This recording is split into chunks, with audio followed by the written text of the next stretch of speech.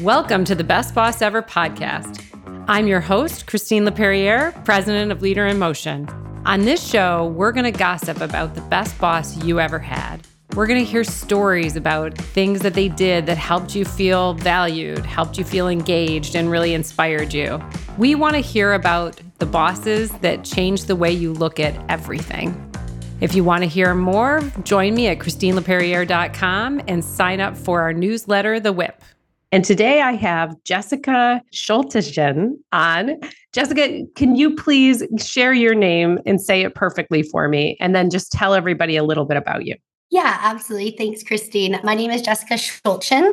I am the Director of Strategic Operations with the Government of Alberta. And I, in a previous life, was a classroom teacher in the K-12 public education system here in Alberta before transitioning over to be a public servant with the government. Amazing. And thank you. So it's so neat. We met through LinkedIn, and it sounds like this discussion around Best Boss Ever and the podcast that I've been running has inspired you to think about a leader that's pretty near and dear to your heart. Yeah, absolutely. I am definitely a big fangirl and love the podcast, love all the products you make for LinkedIn and so on. So I've been using your podcast in, professional development, professional learning settings for a couple years. And I always thought about, who would be my best boss ever. And it's kind of taken me a year or so to think about it because I've had many great ones. But there is someone special that I think kind of hits it even on a different level. All right. Well, definitely. Please tell us a little bit about your best boss ever. So the best boss I think that I've ever had is Brock Higginson. And Brock Higginson was my principal when I was a classroom teacher in a past life. Okay. Usually when you think of a principal in a school, historically, especially across Canada, that usually used to be kind of like the best teacher in the building, right? It was kind of the master teacher. It was the person that everybody wanted to be in their class, and also the person who had the best results with student learning. And usually it was a very experienced person, very more towards the end of their career, and really a subject matter expert. So a really, really knowledgeable about a subject area. And Brock kind of broke all those rules in a super inspiring way. So Brock became a principal after only 2 years of teaching, which is kind of unheard of. Wow, that's pretty quick. Yeah. And so his career kind of began in a rural school authority in the province that, there was a need for a principal, and he kind of always stepped up and modeled that kind of safe risk-taking and service. Really is a great servant leader. And he is somebody who, always really just wants to make a positive impact on other people. And so Brock ended up becoming my principal for 2 years when I was teaching in an elementary school. And he really just, like I said, exemplified that servant leadership, but also the idea of lifelong learning and always being able to create an environment for staff and students that was conducive to learning and growth for adults and for kids. And in the field of education, there is a study of management, but it's a classroom management study. Okay. So most teachers and educators really think about, how to build safe and caring schools and how to build environments where kids can perform their best. And Brock was the best leader, I believe, and understanding that exact same philosophy actually has to be applied to your staff as adults. Amazing. So he treated us the way we wanted to treat the kids. And that was a whole other level of servant leadership. So give me some examples. This is a fascinating idea. Share with us, kind of what is it like to work with somebody? Like what are the meetings like? What are the conversations like? Tell me more. Yeah. So I guess what I would first start with is the context of my first impression of Brock as a leader. And it's actually something he didn't do to me. It's something he did to another staff member. So when Brock first came in over the summer, he was just trying to build some relationships, get to know his staff before the kids come in for the school year. And Brock walked around and found a first-year teacher prepping in their classroom, which is very typical. Mm-hmm. And in an elementary school, laminating is kind of the bane of your existence. Okay, so you laminate and plastify everything because kids spill everything, and you use these labels all year, but it is a good investment in your time. Okay. So Brock finds this first-year teacher with a huge roll of laminating. And he says to him, "Hey, what are you doing?" And he says, "Oh, I'm just cutting out some laminating, getting ready for first day of school, you know." And Brock says, "Do you want me to do it for you?" And I've never, to this day, ever heard another leader be so willing to take off manual administrative tasks off the plate of their staff. You know, like he truly recognized in that moment that he had the capacity to cut that out for him and to Wow. support that first year teacher would give him so much more mental freedom, right? Right. It sounds like a, tedious, miserable process that, like you said, is worthwhile, but it sounds kind of like a miserable part of the job. Yeah. And it's something that so many principals or leaders would say, you know, that's below my pay grade, Right. right? I don't cut stuff out anymore. And it's that idea of like being willing to see the organization from the perspective of your staff and see that from his perspective as a first year teacher, that individual actually his whole life was consumed with basic, how am I going to make my classroom function? Will it be a Right. safe place for the kids to arrive? Whereas maybe Brock, in his lens, is thinking about what does your teaching strategy look like or your method. But Brock is an excellent leader at differentiating too for his staff and recognizing that different staff are in different places in their growth and their learning, that you as a leader adapt to them to push Right. them for growth no matter where they are. Right. So he understood how to align the way he worked and customize it for each staff member that he was working with. Yeah, and because in this context, he's actually an English speaking only principal, but he's leading a team of half French, half English staff and classes in this building. It's just a perfect example of how you might not be able to speak the language all the time or belong to something in the full way, but that interpersonal relationship is your gateway to that, Mhm. right? Right.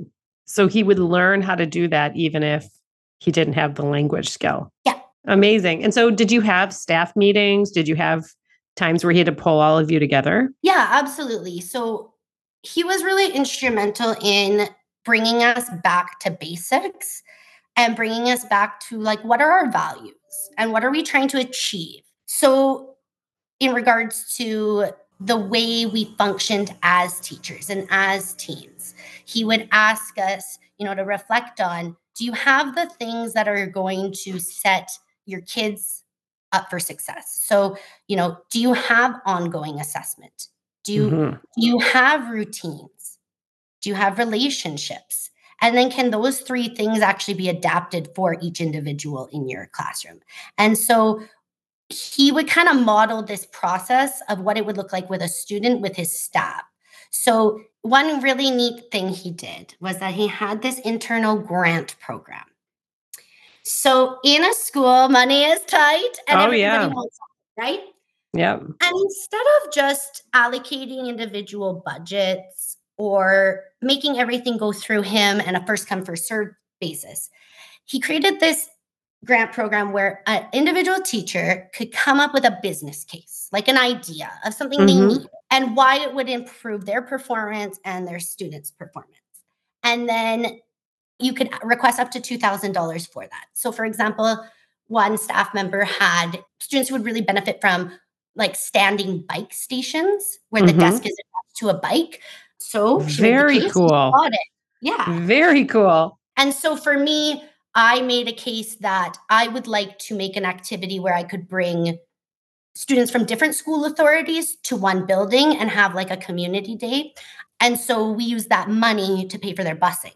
And Mm. that's something that the other school authorities at that time didn't have in their budget. So we paid the bill because in the long run, it was the best thing for us building relationships as professionals, best thing for the students to see other people to which they belong. And it was also a great growth opportunity for us because we saw how other teachers worked. Amazing. That's the grant idea is fantastic. And it sounds like a great opportunity to give teachers a little bit of autonomy, right? To because you're like you said, budget's very tough. And it sounds like sometimes it's not the easiest type of a job to have freedom to think outside the box, right? Because it's like there's not money for that. There's not money for that, right? So it's just such a cool way to encourage some creative thinking Like, which is so much what energizes a lot of us, is to want to be able to execute on those cool ideas that sit outside of our day job. Yeah. And I think that was the thing, is that Brock was able to still like spark enthusiasm Right. despite difficult situations. And he was able to build collegiality and that internal network of support because, again, he was just modeling it. He was just showing up in your classroom and offering to help. He was showing colleagues how to support each other better too. It's amazing. So definitely one of those that his actions spoke louder than words is really what I'm hearing in some of those examples. Yeah, absolutely. And at the same time, like work wasn't just all of who Brock is. Brock continued to somehow be a realtor Oh part-time my gosh. and continued to be a 40 under 40 with the Chambers of Commerce. And he continued to like mentor and coach at sports teams and volunteer for all, run these music concerts in the summer on his time off. And he Wow. was just kind of one of these, he's one of these people who can really inspire that abundance mindset too, that it's actually not that like we're all burning out. It's that we're not maybe always using our energy in the right places. Right. And he knows how to do the things that energize him and light him up so that he could really stay fueled off of that. And he would encourage us, to be our whole selves and to not, this was never like a leader who would expect you to work, all the time or anything like that. He is definitely a leader who valued, again, like if you expect the students to not be able to go home and do homework all night, why would I expect my staff to do that? Right. We want you to work hard, but we want you to have a life and re-energize and come back fresh, right? Yeah. Yeah. Amazing. Amazing. I just love this story. This is amazing.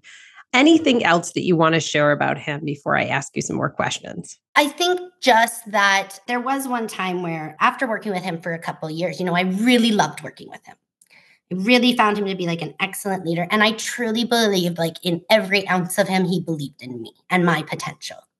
And I remember going to him one day and saying, I saw this other posting and it is what I need. It's the right growth, but you're the right leader. What do I do? Mm-hmm. And I remember Brock saying to me, you should never say no to the opportunity to help someone. And that has resonated with me so deeply. And that was a lot of why I think I had the confidence to leave a classroom and move to public service and think, well, like, how can I help people? And if I have the opportunity, I should take it and I should be courageous and I should channel my inner Brock and I should Yeah. Be the second year principal, because who cares what anyone thinks if Right. ultimately your goal is to serve and make people's lives better. If your intention is true, just go for it. Right. What an amazing, I mean, and that sounds like, the gift, like it's like great bosses, they kind of leave a stamp on you, right? They make you think about how you're going to lead because you always want to, you want to give other people that same experience, right? And so just him being so focused on never say no to an opportunity to help others. And it doesn't, my ego is absolutely second, third, fourth on the list of things that are in concern when you have an opportunity to help others. Right. And so I just think that's such a cool legacy or mark, that he's made on you. Yeah, absolutely. And it's something that like I have shared with every person I've ever mentored, every student teacher, every public servant that I have mentored. And it's something that ultimately, I have heard other leaders say in different ways, in different, we do the best we can with what we have and those kind of things. But there's something about the idea of it being so service oriented, right? That is kind of on a different level than just being like a visionary leader, but really, truly being a servant leader, that you want to make the world a better place. And it's really not about you. That's amazing. And I have to say, I mean, teachers and principals, like the mark that they make. I mean, I even have memories of my principal when I was in second grade, you know what I mean? And just like the mark that, just the positive energy and the mark. I mean, I should do a show on him at some point. My memories are probably faded, but just that, the impact, right? And so there are going to be children who grow into adults and remember, the teachers and the principals at their schools and how they were taught to show up in the world. And maybe at home they didn't see it, but they got a chance to see it at school. So it's a pretty amazing mark that all of you get to leave on others. And yeah, and like that just reminds me, one thing that Brock did too that was very unique. I've never seen anyone else do this. He stands outside the school every day and waves and greets every single student and parent who comes. Every Wow. single student and parent, 600 kids in that school. And he stands there, rain and shine in Canada. In Canada. That's what, for the listeners out here who don't know where you're actually calling from, that is a huge testament to his commitment right there. In the blizzards and in the wind. And I just remember that, like the kids and the parents looked forward to it every day. Right. And it modeled that friendliness and safe and caring environment again that he expected from his staff. You should stand at your door and greet your kids because I stand at the school and greet the kids. Wow. As a parent of a 5 and a 7-year-old, I just can picture how there's nothing more powerful than knowing that your children are in a great place for learning. So that's got to leave, again, just a different mark on those people who walk out the door and have to go focus on their jobs and just know that, you guys cared enough to greet everybody. That tells us a lot about what's happening when we walk away, right? And I think those things get really overlooked when we think about adults because we start to think, well, does my staff need me to do a walkabout? Well, yeah, actually they do. They do. They do need you to pop into their office and say, how was your weekend and how are you feeling today? And Yeah. that's not actually an extra. It's not a nice to have. It's actually foundational to creating psychological safety for your staff, just like it would be the same thing for a child. And we have to just sometimes back up and be like, we're kind of all just little kids in big bodies, and we still all want to feel safe and cared for. Right. I think that is an amazing point that you're bringing up. So one of the questions I always like to ask everybody is the impact to the bottom line. And I know in education and government and different, the bottom line looks different sometimes, the way that it shows up. But I mean, what is Brock's leadership like? What is that impact that he makes, quote unquote, to the bottom line of that school? How would you describe that? Yeah, definitely. I think that the two things that you do when you increase the bottom line as an educational leader is and what Brock has done is he increases the capacity of his staff by recognizing emerging leaders and building and investing in them. And then he uses those great leaders on his staff to build the capacity with some of the more reluctant staff, which is a great strategy. And then he uses that to ultimately increase his bottom line, which is student learning. He increases how much and to what level of mastery students are learning in that building because he's increasing the capacity of all of the teachers. And research makes it really clear it's the teacher and then the principal that impacts student learning. Amazing. I love that because again, you can see the impact, this is measurable. I can imagine how much more he's getting out of people. Like you said, that increased capacity, you could hear that in the stories and examples you gave. So that makes a lot of sense to me. And when you think of, let's say, leaders that you've worked with when it wasn't as easy or as great, like what are some of the traits that you find don't work well for you in a leader? I think that the best advice for all humans at any age. When I was a student teacher, I remember once a principal saying, you'll notice that all great teachers have routines. And I think that is the biggest thing. Process is what creates stress, right?